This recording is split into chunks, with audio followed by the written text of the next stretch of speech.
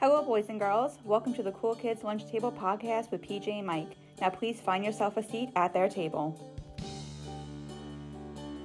I'm Mike. I'm PJ. And this is our 12th episode. Today we'll be ranking the Quentin Tarantino films from worst to best. But we have our first special guest, ladies and gentlemen. It's one of my best friends, Mr. Michael Schlapp. Yo! Welcome to the show, man. Thanks for coming on. We appreciate you being here. Yeah, thanks for having me. I used to go to high school with you guys, and I never got to, interact with you, PJ. I always had, the biggest crush on you. Oh, yeah, I get it, because I'm very good looking, so it made sense. Absolutely, so it's great to be here and, relive my passions. Great, you, great. Yeah.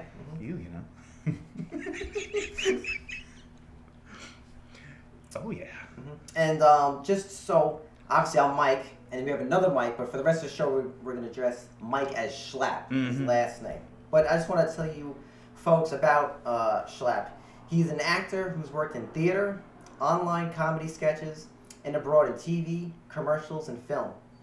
He had previously taught English overseas in Russia and has returned to American soil to continue his work both in the classroom and on screen. That's right. And he's very good looking. Thanks, Boo. So we start with a childhood memory. So, Schlapp, we'll start with you. What was the first time you remember just hearing Quentin Tarantino just talk, just seeing his face for the first time? Usually when a lot of directors, you just actually just hear their names, you know what I mean? And then it's like the Wizard of Oz, like a reveal. So what was your first impression of him? I think I overheard him being interviewed in the living room. I think my parents were watching Quentin Tarantino, and I wasn't really supposed to be even watching him. I was like, "Who's that?" Right. And I was like, "Oh, that guy's really interesting," and he was really passionate, and kind of just. But it wasn't until I watched his movies. But yeah, I just thought he was really interesting and really passionate. It was really nice, Yeah. Refreshing. Mm-hmm. PJ, what about you? The first time I heard him talk in an interview, it's hard to recall. I'm sure it was on some talk show promoting a movie. Mm-hmm. And you could just tell his passion for movies. Yep. And you could also tell that his brain works faster than he can talk. Yes. Right? Because he's just that kind of guy where he's really into what he does. So that was the thing I picked up. I'm like, this guy has so much going on in that brain that he can't get it out of his mouth as fast as he can think it. The first time I actually ever heard his voice was Pulp Fiction as Jimmy. Oh, right. Yeah. That's the first time I actually heard him. Mm-hmm. And I think that was, in all his movies, I think that's his best role. But we'll talk about that later. Yeah. And for me, I actually saw Pulp Fiction in theaters with my family, with my parents. They obviously didn't know that it was going to be that kind of intensity. Somehow, because I know your mom, and somehow I can't picture her taking you to see that movie. Yeah. I think they just didn't my parents didn't do anything inappropriate. They just figured it was just going to be like an action movie. You don't know, right. And I could just picture your mom when they have to revive, when she gets the drug overdose and they have to bring her back with I can't even imagine. Because we were so young when that came out. Yeah, I must have been, because that came out in 94. I was about 9 years old. Oh, my dog. I think when you're a kid, you see things very differently. You don't pick up, obviously I don't pick up on the rape scene. Right. Like that. But, oh my God, the gimp at 9 years old is so funny. Yeah. But Geez. for me, I didn't really right, for me, I like the part they got the samurai sword. I distinctly remember, when they danced. Yeah. And at that point, I didn't realize storytelling where, I remember saying, I don't like how the movie, how he came back alive, but obviously the story's not told non-linear. Yeah. So, but I remember the first time hearing him talk, probably a couple of years later, I started to understand those kind of things. I was like, oh my God, he was in the movie. And I'm like, that's why I learned, sometimes you don't, because you think about movie stars, you think, I'm not saying Quentin's an ugly man, but, I guess that's where I learned, wow, anybody can be I guess... He doesn't look like John Travolta looks in that movie. Yeah, right. James Dean, I realized, anyone can be a, if it makes any sense. But yeah, I remember his fast talking. I was like, wow. Yeah. That guy talks fast. But yeah, so we're going to be ranking the films. So what we'll do before we rank the movies, because our lists are going to be all over the place. Yep. We'll just talk a little bit about each movie in chronological order, and then at the end we'll give our rankings, our own individual rankings for each one. Mm-hmm. Sounds good. All right, perfect. All right, so guys, his first, and these are all his movies that he wrote and directed, right? So we're gonna discuss later on True Romance and Natural Born Killers and other things, but these are the main ones, okay? So we're starting off with 1992's Reservoir Dogs. Here are your names. Mr. Brown, Mr. White, Mr. Blonde, Mr. Blue, Mr. Orange, and Mr. Pink. Why am I Mr. Pink? Nice. Reservoir Dogs, I don't want to give all the rankings away so early, but Reservoir Dogs is such a great movie. It's the first one of his movies that came out that's his movie. Yeah. Right? Mm-hmm. So when you watch it, it takes you to a dark place. And you realize this guy's mind is in a place that no one else's mind is. It's that scene where he's, Mr. Blonde, he's cutting off what's his face's ear. Yeah, the cop. Yeah. The cop's ear. I mean, it's just Marvin, right? It's just Marvin, right? it's just unbelievable. It's just crazy. You never see anything like that. For me, that scene is so memorable. Like if you pick out Hollywood scenes that you'll never forget, when he cuts off his ear and talks into it, it's mind blowing to me. Yeah. Mm-hmm. Mike, Schlapp, what about you? How do you feel about Reservoir Dogs? Oh, I love it. I like their costumes, which is pretty unique, and I like how it can work as like a theater piece too. Yes, I was about to say it's almost like it's like a play for sure. Yeah. For sure. And the music was really nice. Like as always, they really do a good job, with selecting that. And I think I liked Tim Roth because he had to act like another person acting like another person and another Right. person, right? Yes. He had, all this different work layers to do. Yeah. And I'm like, that's a massive undertaking. I think all audiences like when characters have, like you said, Uh-huh. we know they're acting, in the, it's like you said, it's like you've seen them playing two roles. Mm-hmm. So, great point. I think for me, with Reservoir Dogs, it's like classic opening, man. Like, wow. They're at the diner, you know what I mean? Right. And then, they had that, it says a Madonna speech, and that's that iconic slow motion, and you have the green bag kick in. This movie has so many great lines. I mean, I think of you, Schlapp, saying Mr. Blonde, are you gonna bark all day? Are you gonna bite? This whole movie is quotable. It really is. You know? This movie, I mean, I know, like we said, it's his movie. But it's the first time you really understand Quentin Tarantino dialogue, and how it has a certain rhythm. It's almost lyrical the way his dialogue comes out. And for me, one of the lines that sticks out in that movie is when he's like, "Well, I gotta be Mr. Pink. Why can't I be Mr. Black?" Oh yeah, and it's well, because if there's a Mr. Black, everyone's gonna fight over who wants to be Mr. Black. It's just that rhythm of the conversation. Yes. You see it the first time in that movie, but it carries through on almost all of his other movies. That lyrical way that he writes the dialogue. Totally. Yeah. It's like poetry. Yeah, no, for sure. What a debut film. I know you had one before this. It was called Happy Birthday or Best Friend's Birthday or some shit. But what a debut! What a knockout! I mean, they cast. Tim Roth, awesome. Michael Madsen. You had Sean Penn's brother. Is it Michael Penn? He passed away. But he was a nice guy. Eddie, Steve Buscemi. I mean, wow. He's great. He even stole the show. But I really think Harvey Keitel this is his best role in my opinion of his career. And this is I'm going to talk about my favorite Harvey Keitel role in the next movie. Oh, okay. That's right. This is really inspirational for any person who wants to be a filmmaker because this thing shows you all the blueprint. If you want to make your first film, make it a small cast, one setting, intensity, make it story driven. I know this sounds kind of crazy, movie story driven, but and it doesn't have a big box office feel, budget, sets. It looks more raw, more real. Yeah. Yep. And I think something you guys hear me talk a lot when we talk about more of the films is this movie has what I call a very consistent tone. It never gets too off the wall. I think later it's really got a little too cartoonish, but this movie has that. Yeah. It's just got edge. It's just raw. Damn. It's really good. It's what a great one. Wow. But then the follow-up to Reservoir Dogs, you go from 1992, you wait 2 years, and then you get Pulp Fiction. All right, please hurry up, man. Okay, hurry up. Here, I'll tell you what to do. No, man. I ain't give you're gonna give it a shot. No, you're gonna give it a shot. I ain't giving her the shot. I never done this before. I ain't never done it before either, all right? I ain't starting now. Look, you brought her here, and that means that you're gonna give it the shot. The day that I bring an OD and bitch to your house, then I give her the shot. Give her the shot. Give it to me. Here. Give me that. All right, tell me what to do. And if you thought he hit a home run with Reservoir Dogs, and then you get to Pulp Fiction, it's just it's unbelievable. Totally. I mean, it might be one of the best movies of all time. Oh, no question. I mean, I think I mean, there's no perfect movie in the world, but this is up there as being close. I mean, it brought back John Travolta's career for sure. I mean, he revitalized that. Sam Jackson in that movie is just the best. But I almost think those are the two main characters, and everyone loves them. But Bruce Willis in that movie... You stole my fucking line. I'm sorry. I didn't mean to steal your line. But, I mean, Bruce Willis in that movie is like another level of awesome. Yeah. And he doesn't get the love because everyone focuses on Jules and Vincent. Yeah. But, yeah. Oh, sure. I like the whole suitcase thing. Like, even Yes. Quentin Tarantino doesn't know what's in it. He Yes. wants you to tell him what's in it. Yes. And I like that. I like that a film can do that. Like, invite you in and, you know, have you contribute to it. You know? Of course. Yeah. Your imagination, you know, not knowing it makes the movie more intense. Any movie. It's like a puzzle, especially with the non-linear story. Yes. You know? That was interesting. Like, wait, what happened? You know? Yeah. What's going on? Right, yeah. I think this movie, too, also, I think it's his masterpiece. His best film.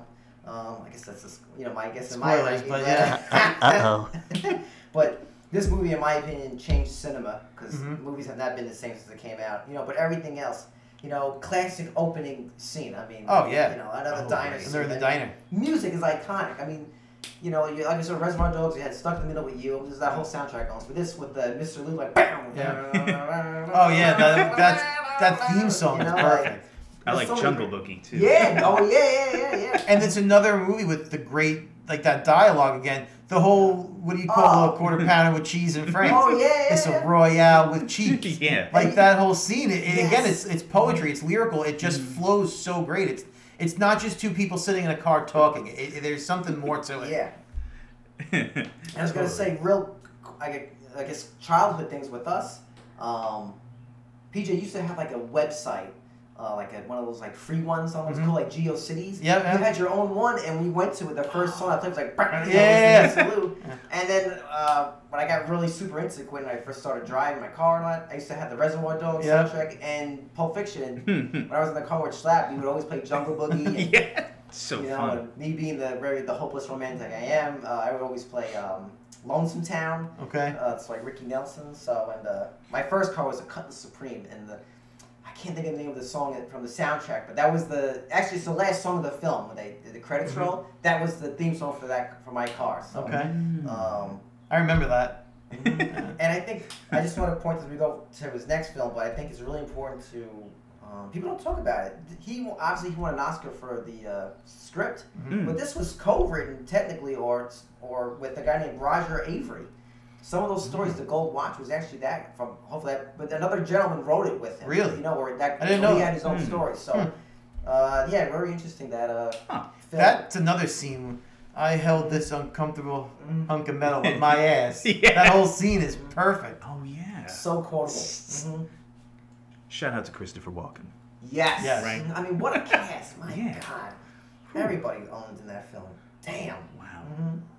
But, ladies and gentlemen, we're up next in 1997's Jackie Brown.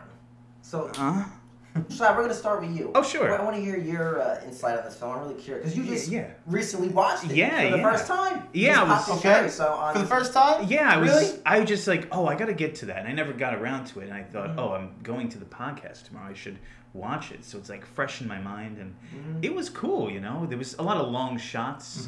And it's kind of also like a time capsule, too, of that time. So Yeah. that's really neat.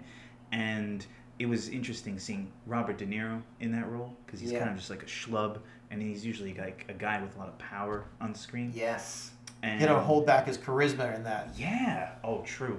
And I liked Pam Grier. I thought she was really cool, and it made me want to know more about like her career too, because I know she was involved with like what do you call them, The blaxploitation yeah, films. She was that's- Foxy Brown. That's right. Yeah.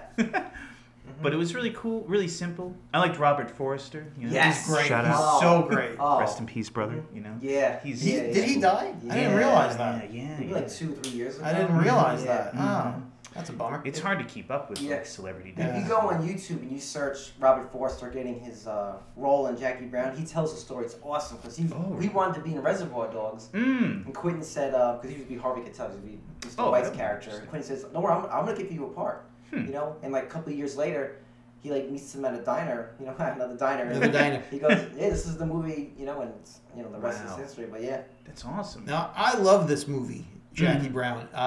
It's one of my favorites that he's made. It's based on a book written by Elmore Leonard. And I think I have it written down in my notes, the name of the book. I want to shout it out if I wrote it down. Did I write it? Yeah. I don't know if I did. But the reason I bring it up, Rum Punch is the name of the book. Yep, the reason I bring that up is Elmore Leonard also wrote the novel of Get Shorty.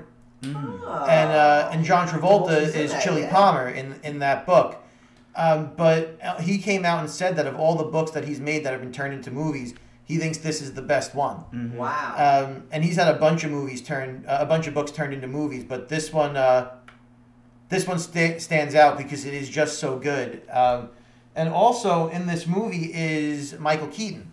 Yep. And he plays, I think his name was, if I remember correctly, Ray Nicoletti, something like that. Yep. He reprises that role in another movie.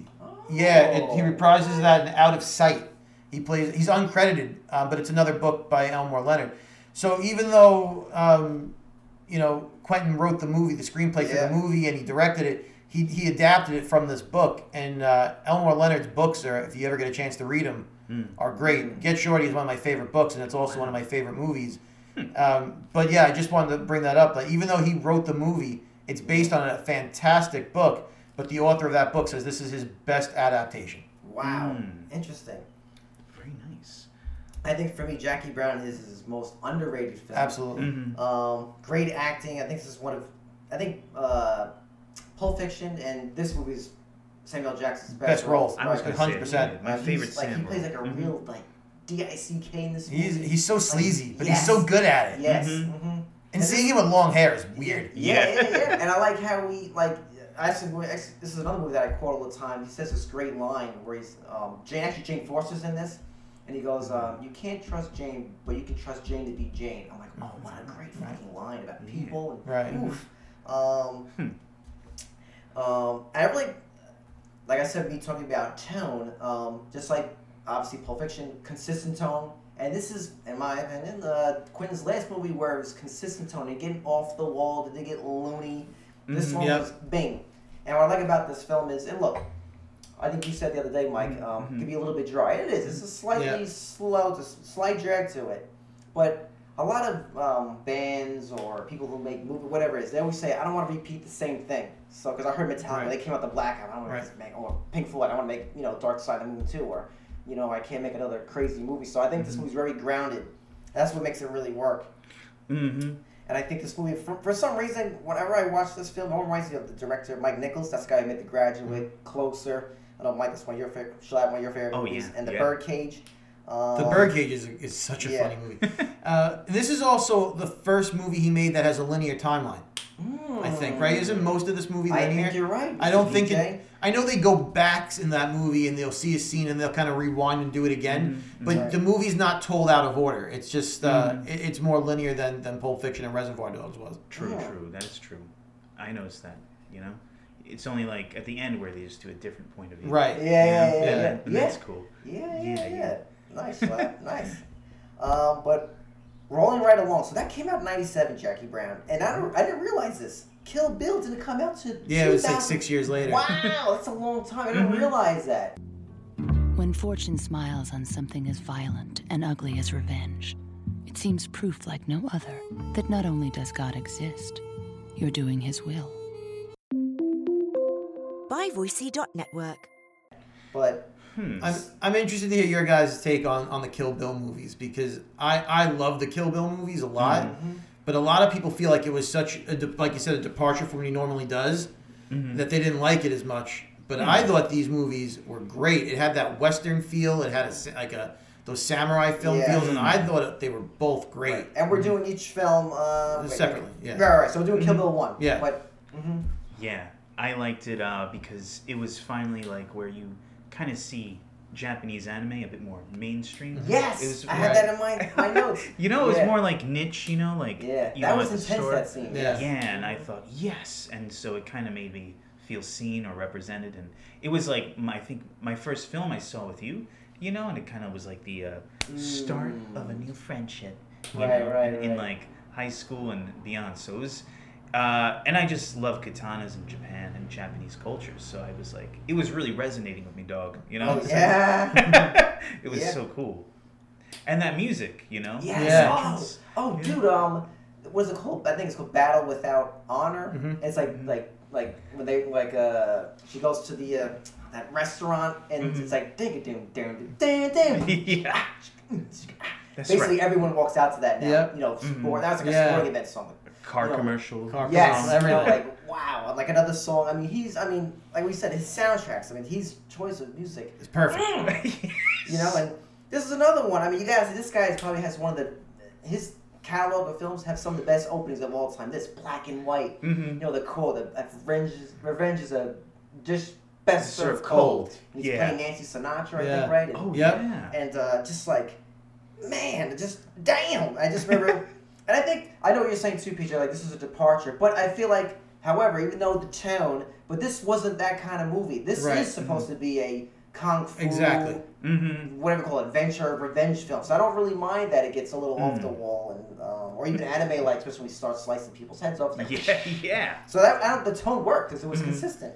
Also, this movie is, the first Jackie Brown is obviously it's about a strong female character, but then you go right to Kill Bill, Volume 1 and 2, which is also he makes those movies about female characters and minority female characters, which was something you didn't see a lot of in movies. You still really don't, right?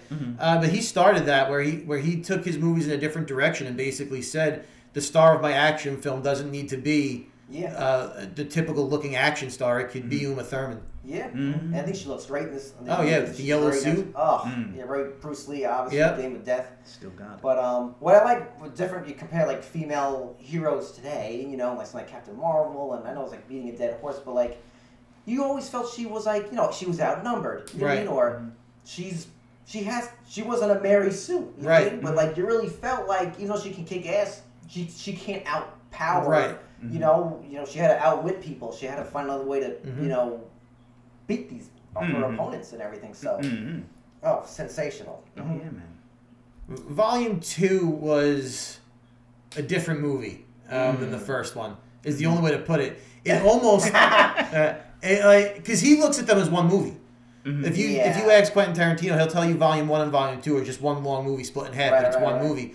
But the tone of Volume 2 is not the same as Volume 1. However, Volume 2 has that Superman speech. And I love that speech at the end of that he gives. Yes. And for me, that out of both movies, that's the scene that sticks out the most. But it's such a different tone and a different movie. It's less actiony. It's more cerebral. It's not. It's not. It's just you wouldn't think of it almost as a sequel because it's so different. PJ, I want to kind of piggyback what you said. He sees them as one film.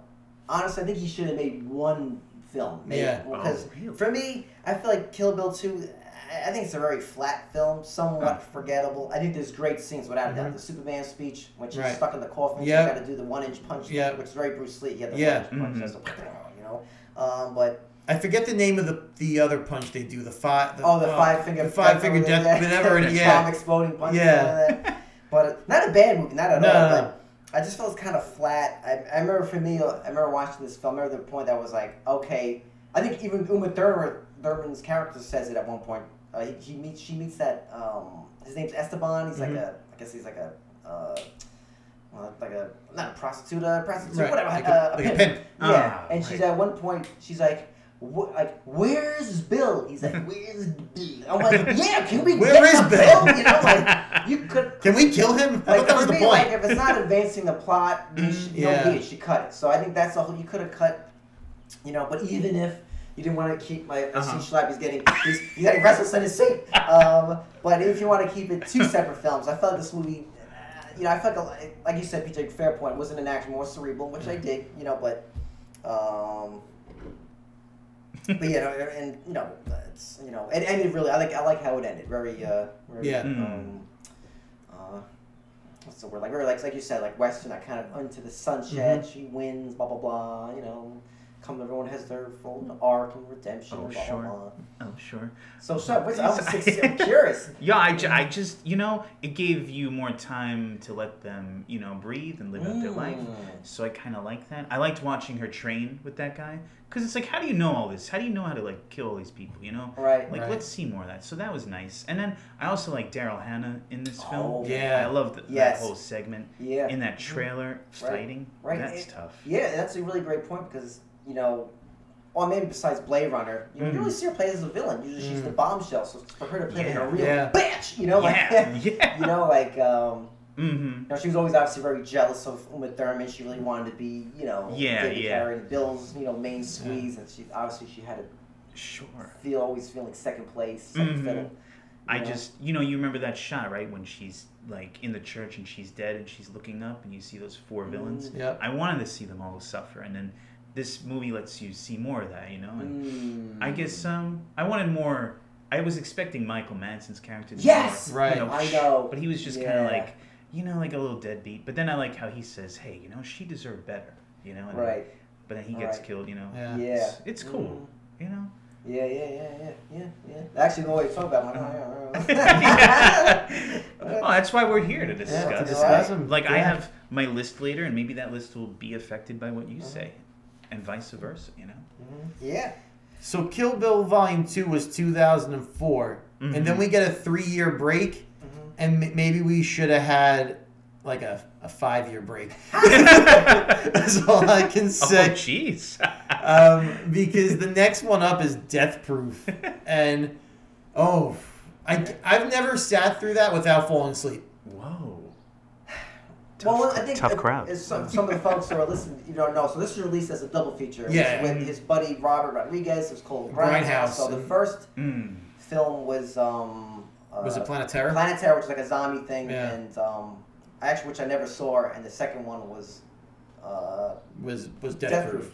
I never saw it, but if I know Quinn's the main star. He has the headline like in the show, right? But I think Death Proof is slow. I think you should actually start it with Death Proof and then get to Planet Terror. Because you could be tired. You just watched this 2 hours. And now you're there for 4 hours, and now you're watching this slow movie and dialogue. I think it should have been in reverse. Then it could be zombies are typically mindless. I think it should have been 20 minutes long because the only part of this movie worth watching is the car scene at the end.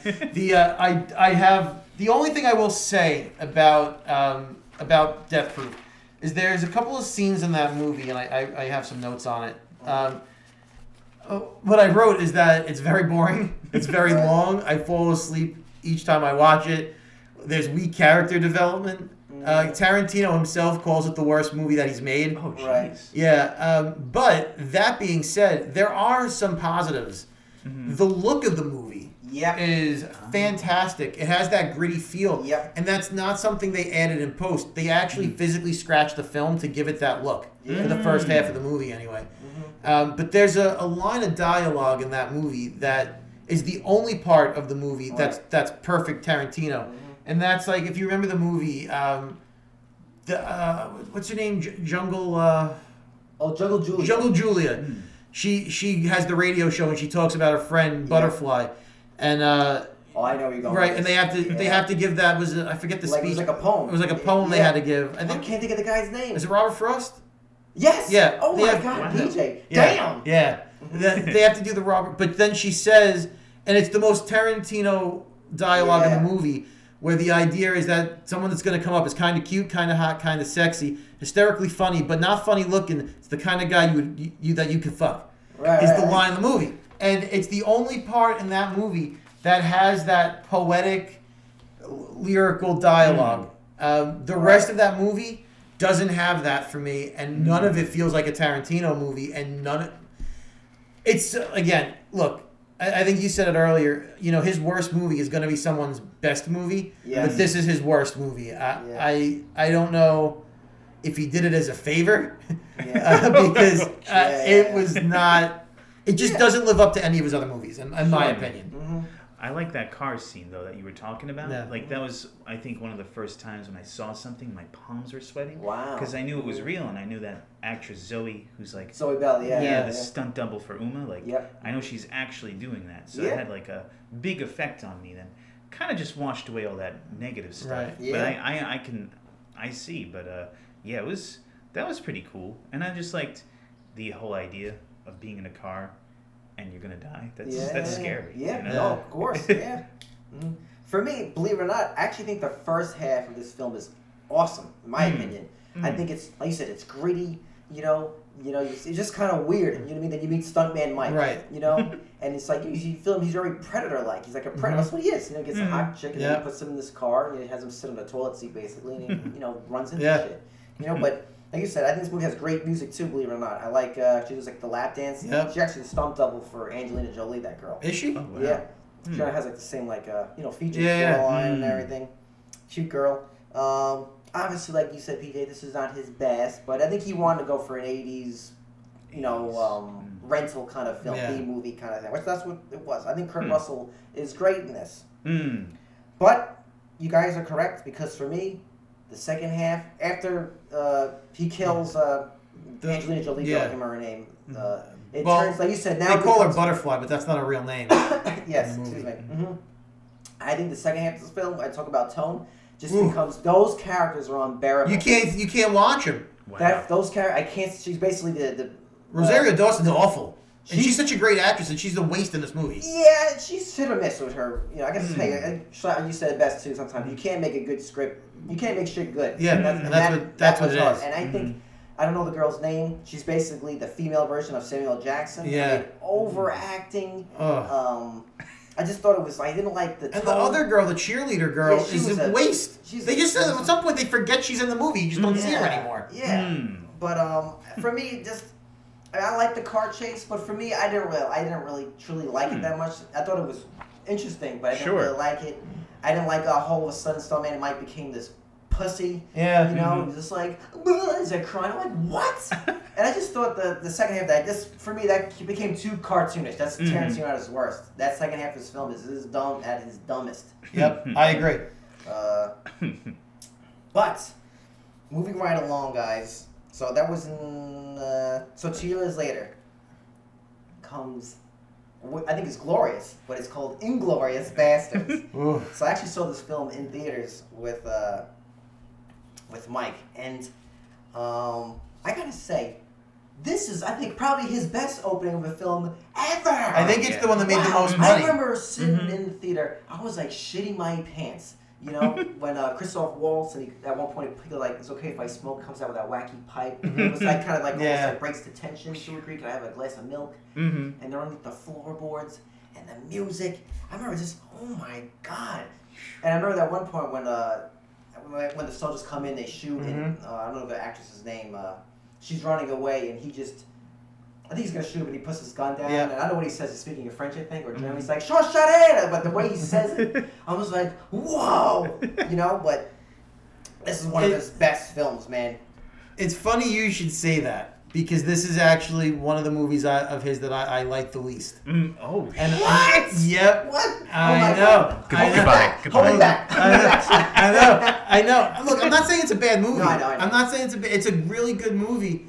But it goes back to something you said earlier, where all of a sudden his movies in his later career become a little cartoony. Yeah, that's in my... It no longer feels... I think Quentin's at his best with those kind of gritty, crime-esque movies. Your Reservoir Dogs, the Pulp Fictions, and the Jackie Browns, right? This movie, and to your point, even kind of the first half of Death Proof. Right. But this movie doesn't feel like Tarantino as much to me.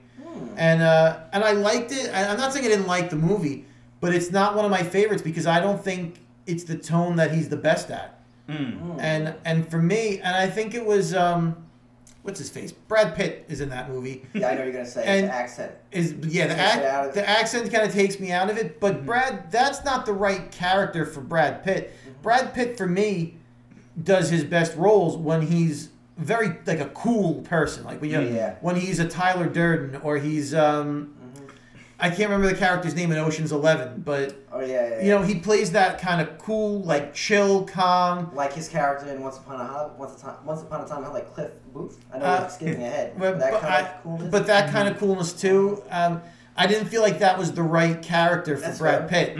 So some of those things took me out of it. Christoph Waltz, though, He's a fucking man. Scene stealer. Best. He's He great. won an Oscar. He won a fucking Oscar. And he deserved it. He deserved it for sure. But that's kind of my feeling on that. Is I think there were some choices in that took me out of that movie. So I don't rank it very high on my list. Damn, tough crowd. Schlapp, what about you, man? Well, first of all, to help the actress Melanie Laurent. Yo! Oh. And then he says au revoir, Shoshana. Oh, look at this guy. It's Can you speak that again? I like when you sound Yeah, French. say it. Au revoir, Shoshana. Yo! Right, so what does that mean? Like, Just goodbye, Shoshana. You know? Okay. Ah. Yeah, and well, I liked how he actually used proper actors of the language, you know, so it felt more authentic, Right. which I like. For sure. Because I don't like in general when you put an American and they do a Russian accent. It doesn't for sound example. good. Exactly. Use a Russian actor. You know what I'm saying? Yeah. Sounds like Boris and Natasha from like Rocky and Bullwinkle because they Exactly. can't do it. Yeah. Exactly. You know. So, and I also like how. I just blanked. That's okay. That's what happens to us all the time. Yeah. You all know. the time, yeah. I mean, I just saw this film 3 times in the cinema, and I've never done that ever Wow. in my life. Because I'm like, okay, I want to see it with my friends. Then I want to show it to my other friends. Then I want to show it to my family. You know, like Right. I want to experience it with them. Really? You know? That big of an impact for you? Yeah, Wow. it's just crazy. Well, I'm on the opposite end of that spectrum. Wow. Oh yeah, and you know, it was like the first time I realized, oh wow, you can see like style, and that's what I really loved about Quentin. He has a style, Right. You know, Yeah. and I Yes. dig that. That's fair. I dig that, and yeah, I think I guess that's it for now. Yeah, you know? yeah, right. I Well, could go on. You yeah, know? but for me, like I'll say the things I love about this film. Like I said, there's so many intense scenes. I said the opening. Another one was when Melanie Laurent, she's in the restaurant, and then Christoph Waltz comes. You know, she orders dessert. So good. I remember the whole audience. I saw you, Schlapp, where everyone was like shitting their pants. Another scene always reminds me. Schlapp reminds me, as an actor, reminds me of Michael Fassbender a lot. Oh yeah, Okay. put him on the map. That put him on the map. Yes. And that whole scene of them in the underground bar, whoa. Oh yeah. Wow, I'm getting chills right now thinking about it, no joke. I'm getting teary eyed.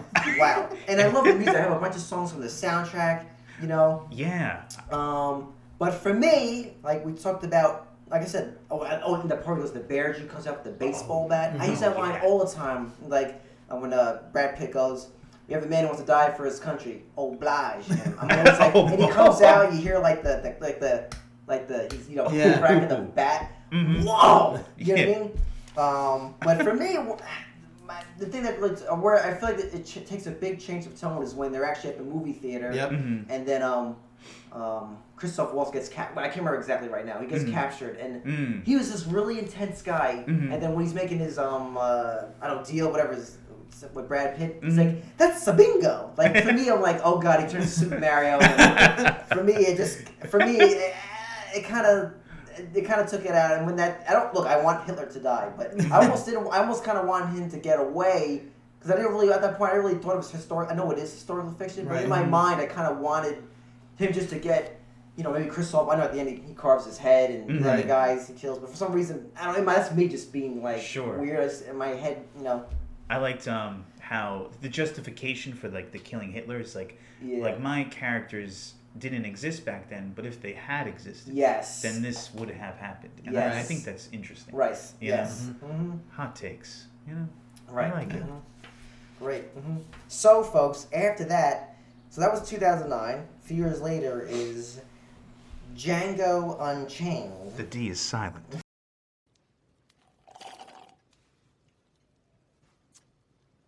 Gentlemen, you have my curiosity, but now you have my attention. So, Mike, what's wrong with you, my man? What'd you think of Django? Oh, it was pretty. It's funny, I know it's like a revenge, but it's comical. It's definitely one of his funniest. Yep. There's so many funny lines in here, man. I quote this all the time, my brother. I mean, it helped make the Leonardo DiCaprio meme. Yep. Oh yeah. It's pretty cool. Yeah. And then I think it's just cool how Jamie Foxx is a triple threat: dance, sing, and act. It's so cool. Man, he is.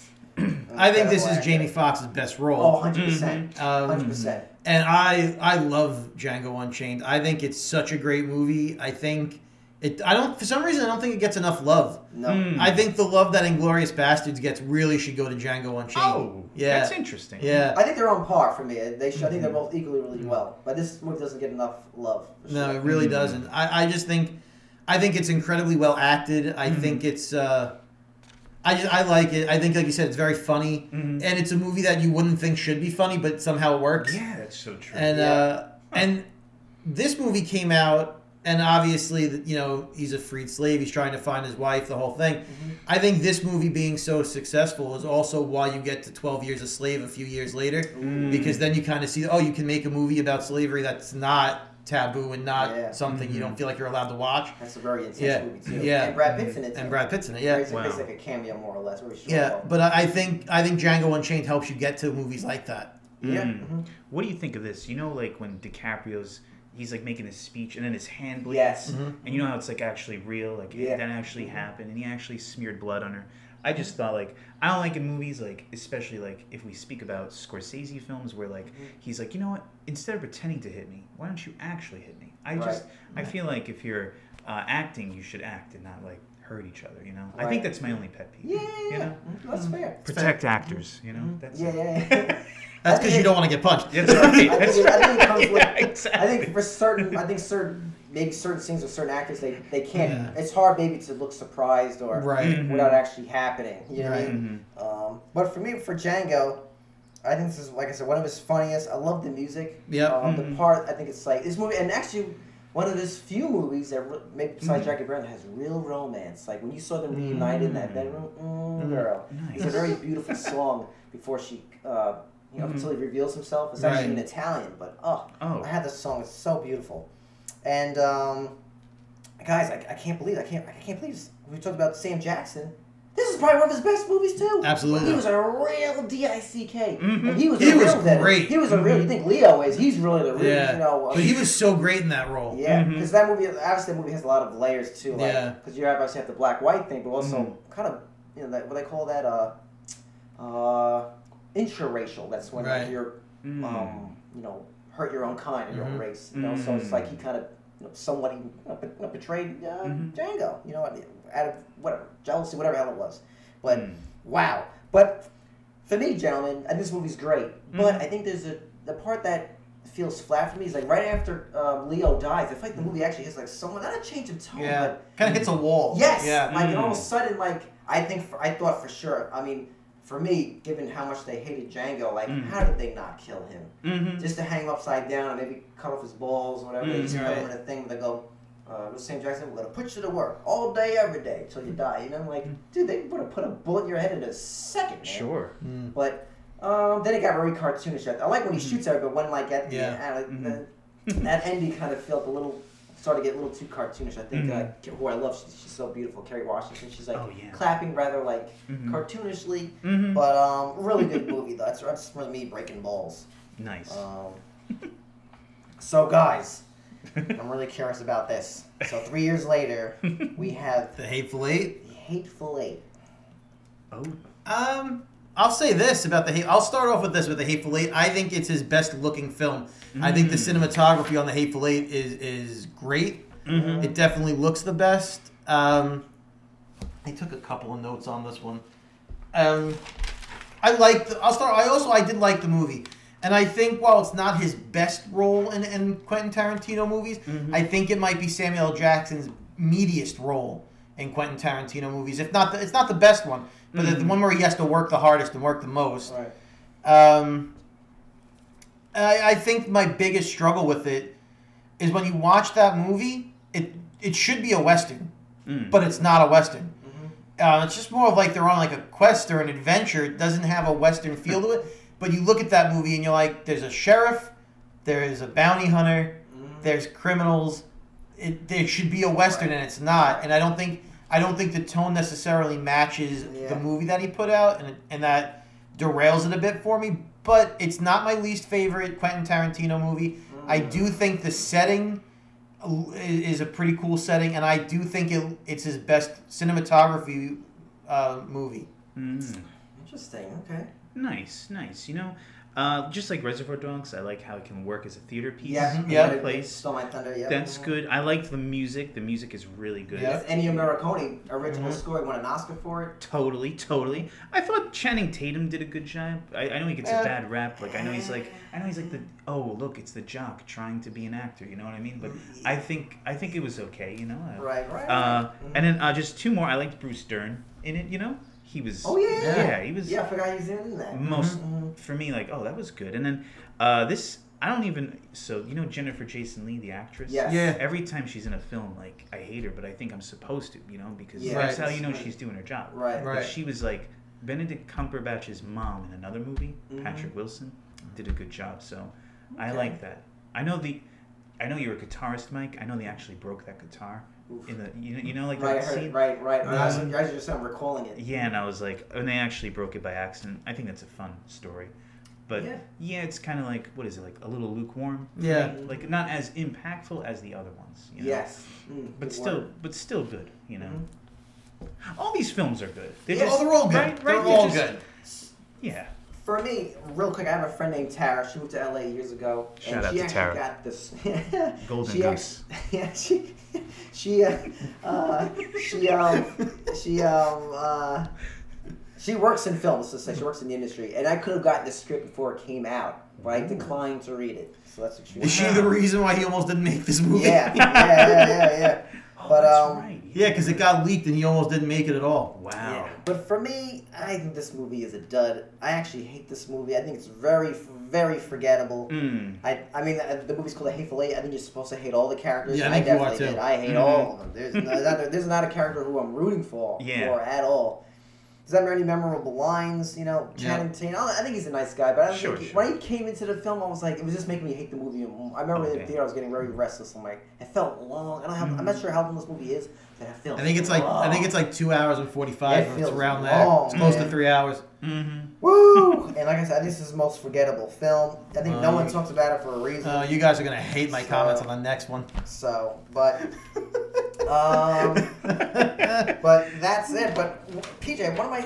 We have one more movie. I know. Oh, we're up to that already. We're up to Once Upon a Time in Hollywood, and I'm gonna start this off. I don't like this movie. It's boring as fuck. Yes. What do you? Yes. I mean, I'll say this: Brad Pitt is great, but if you take him out of the equation, that movie is terrible. It's boring. It's long. It doesn't feel like a Tarantino movie. It thinks it's interesting, but it's not interesting. No. Oh my! I mean, it was a miss. Like when I saw that movie come out, and that was around the same time. He's like, I only got one more movie in me. I'm like, thank God, because the more. Because I love Quentin Tarantino movies, but I don't want to see him like ruin his legacy with these last. Because the Hateful Eight, like I said, I like that movie. I like it better than this one. Wow. I like it better than this movie, but it's not great. And I mean, we hit the middle of his career with Death Proof, and it's like a downward trend. Let's just end on a high note. Like, let's get one more good one. That was a struggle for me. Other than Brad Pitt, I don't have a single thing about that movie that I would say is. But what Brad Pitt and Margot Robbie is super hot in anything she's in, so I'll watch her read the phone book just to look at her. You take those two things out, that movie's got nothing. It's got nothing. Yeah, I just thought there's too many characters, you know. So many. And then there's also like all these references that I don't understand, you know, like to other films. It felt like I hadn't done my homework. Yeah. You know, it felt I agree. very much like a film for Quentin, and that's okay. But it just wasn't a film for me, you know. And I agree with you. Yeah, and I was just like, I liked Brad Pitt, and I know there's a lot of complaint about how there wasn't enough Margot Robbie in it. So you know, and I feel like he went a little too hard on the foot stuff. Oh, he sure did. You know, it's like he realized that everyone knows that about him now, so he had to really give you some feet. Yeah, but I liked Leo and Brad. Like I thought they did great acting. Margot too, and that was cool. But just it doesn't do it for me like the others. You know. I agree, guys. Oh, sorry. I think this is definitely his most overrated film. Oh, for sure. And this movie felt fucking long. This movie could have been edited down. There's so many much. Because here's the positive. I think Brad Pitt's awesome. I think Leo does a great job. I like their dynamic, you know? Yeah. Obviously, the best parts of the film is when they go to the Manson ranch. You know, everything with Manson is great. That stuff works. But there's a scene where Leo talks to a little girl who's an actress outside of him. Awful. I think the movie is still going on. Like, I don't think it ended yet. I think I just left the movie 12 years ago and never came back. Like, it's just that long. Wow. Yeah. It's like, it's got to be 4 hours. I don't know. It's long. Yeah. And it's not interesting enough to be that long. Yeah. It's very pretentious. Yes. And It insists upon itself. Like, I don't know. I don't know. And people love this movie. They swear by it. Like, once upon a time in Hollywood. I think they like, because I think they love certain scenes. There's great scenes. but- There's, you know, like I said, the ranch scene is the best scene in the movie without a doubt. The Sure, ending there's is good awesome. scenes. Yeah, but They like three the scenes cars. can't make a good movie. I agree. I do think the movie's the music. I'm sorry, is great though. Yes. You have the Stones Always. at the end. Always all that's great. great. And I just want to bring this up because I'm a really big Bruce Lee fan. Oh, right. That is, Okay, yeah. So I think if Bruce Lee was alive, I think he would have laughed. You know, Yeah. honestly, you said before, Schlapp, like how like this is his universe. Right. Obviously, Sharon Tate doesn't. Yeah, Sharon Tate. Yeah, right? Sharon Tate. She's I'm getting mixed up with Sharon Stone for some reason. She doesn't die. Obviously, she lives. Right. Which is nice. But when that happened in the movie, like I feel like obviously this is where we start getting when Quentin starts to get a little too cartoonish in that scene, and even at the ending, I thought the ending was funny. There's a blowtorch, you know, the flamethrower, whatever it is. Yep. Like we said, his most overrated film. Oh yeah, I think I liked just that take on Bruce Lee because he's always like honored in such high regard. So I thought, okay, that's interesting. And I also, I forgot my other thought, but yeah, yeah. Do we want to touch on those other movies now, or just go straight to our rankings? I think we quickly talk about his other films. So I don't know the order when they came out with, but we start off with True Romance. Yeah. He wrote this. I think he sold this so he could make so he could fund Reservoir Dogs. Yes. It sounds like, when you watch it, True Romance sounds like a Tarantino movie. Yep. Amazing cast. So many goddamn great scenes. Tony Scott made this, the same guy who made Top Gun, but he also made another movie that I recommend you check out. It's called Unstoppable with Denzel Washington. That's a good movie.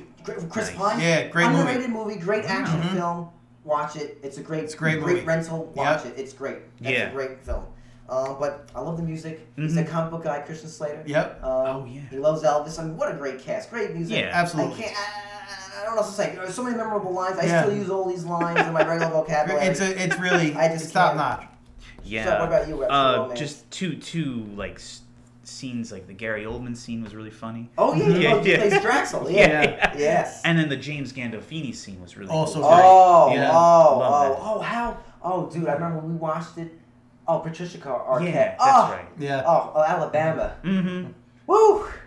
Stabbing him with making the a little, forming a little rock in my. Oh, that's Arkansas. I don't know the capital of Alabama. But, well, yeah, she was. Woo, she's a smoke show in that, man. It's just her voice, her energy, and damn. You got to talk about Natural Born Killers. Natural Born Killers. He wrote it, but then they took that movie and it stops being a Tarantino movie because he gets a story credit, but they changed that whole thing. It's not even him. It doesn't feel like him or sound like him. And I do enjoy that movie. I don't think it's a bad movie. It's hard to call it a Tarantino movie. So if you're familiar with the Oliver Stone movies, all of his movies are going to have some kind of political message or edge. One of the things I learned about him a couple of years ago, if you guys know, he never storyboards his films, which I think you can kind of tell. His films always has somewhat of a maybe chaos. Yeah, they're disjointed. Yes. So, but I think that's what keeps maybe his movies a flair. But I love Natural Born Killers, though. It's a good movie. It's just hard to call that a movie written by him because it doesn't feel anything like what he's done. Woody Harrelson, perfect for that role. That was when she was like great cast. Great cast. You know what I mean? Robert Downey Jr.'s in that. Oh yeah. There's not many people in that movie. Oh yeah. Great casting. Stuff. And I think that's all of this. There's another movie that it's really a segment. Yeah, I actually never saw it. 4 Rooms. I've never seen it. I've seen it. Have you seen it? Just clips. It looks really like more like a comedy, right? Yeah. So where's my notes? Just real quick. Okay. So long story short, folks, 4 Rooms. If you want to watch it, watch it. So 4 Rooms is basically 4 directors do 4 different scenes, and Tim Roth takes all place at a hotel, and he's the bellhop. Right. So the best scenes in the film is Robert Rodriguez's segment where it's about 2 kids, and then I don't forget what they do, but I guess to Quentin's is the best scene. I think it's really worth checking out. It's only maybe about 20, 15 minutes long. I think it's check it out. It's actually based off a short story, I believe. So just to I think it's interesting, and I don't want to spoil it, but long story short, Bruce Willis is in the scene. Anyway, they call Tim Roth to the hotel room, and they go, look, we need your help. We need a block of wood, 3 nails, a ball of twine, a bucket of ice, a donut, a club sandwich, and a hatchet. So basically, just for our audience, just to make life easy. So let's say I'm the bellhop. I'm Tim Roth. Mike, you are Bruce Willis, and PJ, I don't know the character's name, but you're the other. You two make a bet. Schlapp, you bet PJ that he can't light his cigarette lighter 10 times in a row. And if he can, he's going to win your Cadillac or his car. And if you don't, me, the bellhop, gets to chop your finger off. No one else in the group has the balls to really come through and do it. Okay. They're going to pay the bellhop. So in the film, there obviously is a lot of tension, so they're waiting for him to start him doing a lighter 10 times in a row. And I'll leave it as that. So okay. For the audience to check that sounds interesting. I'll check it out at some point too. That character loses his finger or not. So. But folks, here we go. Drum roll. So we're gonna rank them from our opinions, worst to first. Okay. You know, worst to best. Let's let our special guest go first. Yep. Sure. Actually, I did change my list as we talked. Wow. Okay. I was like, you know what? They're right. We swayed you. So this was a little higher compared, but then I was like, you know what? I think I'll just put it at the bottom. And I just want to preface that all these films are great, but they don't impact me as much as others, okay? So the first, or, the one that doesn't really do it for me is Once Upon a Time in Hollywood. Wow. I'm sorry. Wow. Good for you. Good for you. Good for you. Wow. Okay. So happy. It was a fun time in the theater to see. It was just not as fun as the other ones for me. Okay. Right. Yeah. You're number 10? My number 10 is Death Proof. Okay. Yeah, I had a feeling. Okay. Yeah. I actually had Hateful Eight. Wow. Okay. That was my original one. I hate that movie, man. Okay. Schlapp, you're number 9. Death Proof, only because of that scene with the car chase. That was really impactful physically on me. That was crazy. And I liked all the women. I thought they were really cute. Which is a little superficial, but I gotta be honest. My number 9 is Once Upon a Time in Hollywood. Gotcha. I love how my number 9 is actually Death Proof as well. Oh, well, okay. Back to Schlapp, number 8. Number 8, The Hateful Eight. Just because I like the whole theater aspect, and it's cool to see a Western every now and then. And the work that went into filming it, that whole technical aspect, that's pretty cool. Yep. You guys are about to get real mad. Uh-oh. My number 8 is Inglourious Bastards. Oh, what? It's my number 8. Holy shit. Yeah, it's my number 8. Damn. Yeah. Okay. Whew. I know.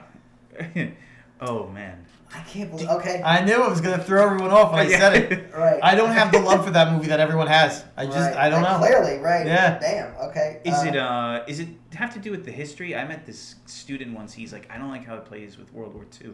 He just was really I don't sensitive. mind people changing history, and that doesn't bother me. I don't mind an artistic license or an interpretive take or anything. It just doesn't do it for me. I just can't get through it. I understand. Yeah, that movie's a rough one for me. We respect differences here on the podcast at the Cool Kids Lunch Table. For me, my number 8 was Once Upon a Time in Hollywood. Looks like we're all on the same thing. Yeah. We're up to 7. All right. I guess I would do Jackie Brown just because it's good. Better than these. It's not wow, but it's just nice all the way through. Fair. Nothing really bad, nothing really good for me. Just wow, nice. It's nice. I'm having a good time. We're up to number 7? Yes, sir. I have Pulp Fiction. No, I'm just kidding. Wow. What? That record. Yeah. No, I'm just kidding. Number 7 I have is Hateful Eight. Right. Okay. Imagine I really had Pulp Fiction. You guys had exploded. For me, it's actually Kill Bill 2. Oh. Okay. That's all right. Right, we're up to 6 now, right? We're up to 6. Yeah. I put Django Unchained here. Just I was like, okay, because basically what I had said before, good performances. That blood incident kind of made me upset, for the actors, but a little cartoony. But it was also nice to. It's always nice to see people getting what they deserve, slave masters or whatever. That's why I kind of or those hippies. And if we go back to Once Upon a Time in Hollywood, we don't really like it that much, but it's cool to watch them get hurt. It's like that's what I wanted to say before. It was like cinematic revenge for Sharon Tate and all those people who lost their lives. You know, Right. It's a good way, an artistic revenge, if you will. Yeah. But yeah, Django Unchained. That'd probably be my next one because the other ones were better than that one for me. Sure. Nice. I have Kill Bill Volume 2 at number 6. Gotcha. I have Kill Bill Volume 1 for number 6. Okay. All right. Here we're halfway there. Mr. Schlapp, number 5. Number 5, I put Pulp Fiction here because I just Wow! Because I like the other ones more. Wow! And I just my favorites are my favorites. They outshine, you know. Just as the shock, you know. But I do feel like when I was watching it, it was someone else's movie because I was late to the party. Do you know what I mean? That's fair. Like you That's know fair. how Yeah. just to go to video games, like you know these Final Fantasy games. Yeah. Everyone liked number 7, and I played it late. But the first one I played was number 8 with everyone else. Sure. And that was like my favorite because I played it for the first time with everyone else, you know? Right. So it's like the kind of same thinking with Pulp Fiction. Like, oh, you know, I couldn't watch this when I was a kid, you know? Now I can watch it and I'm like, oh, it's cool. You didn't get to see that at 6 years old? But Yeah. I listened to it. I think I was listening to my mom and brother watch it in the living room. But yeah. Wow. PJ, So you're number 5. My number 5 is Kill Bill Volume 1. Okay, my number 5 is Jackie Brown. Okay. Oh, wow, nice. I like how it's up there, you know? Yeah.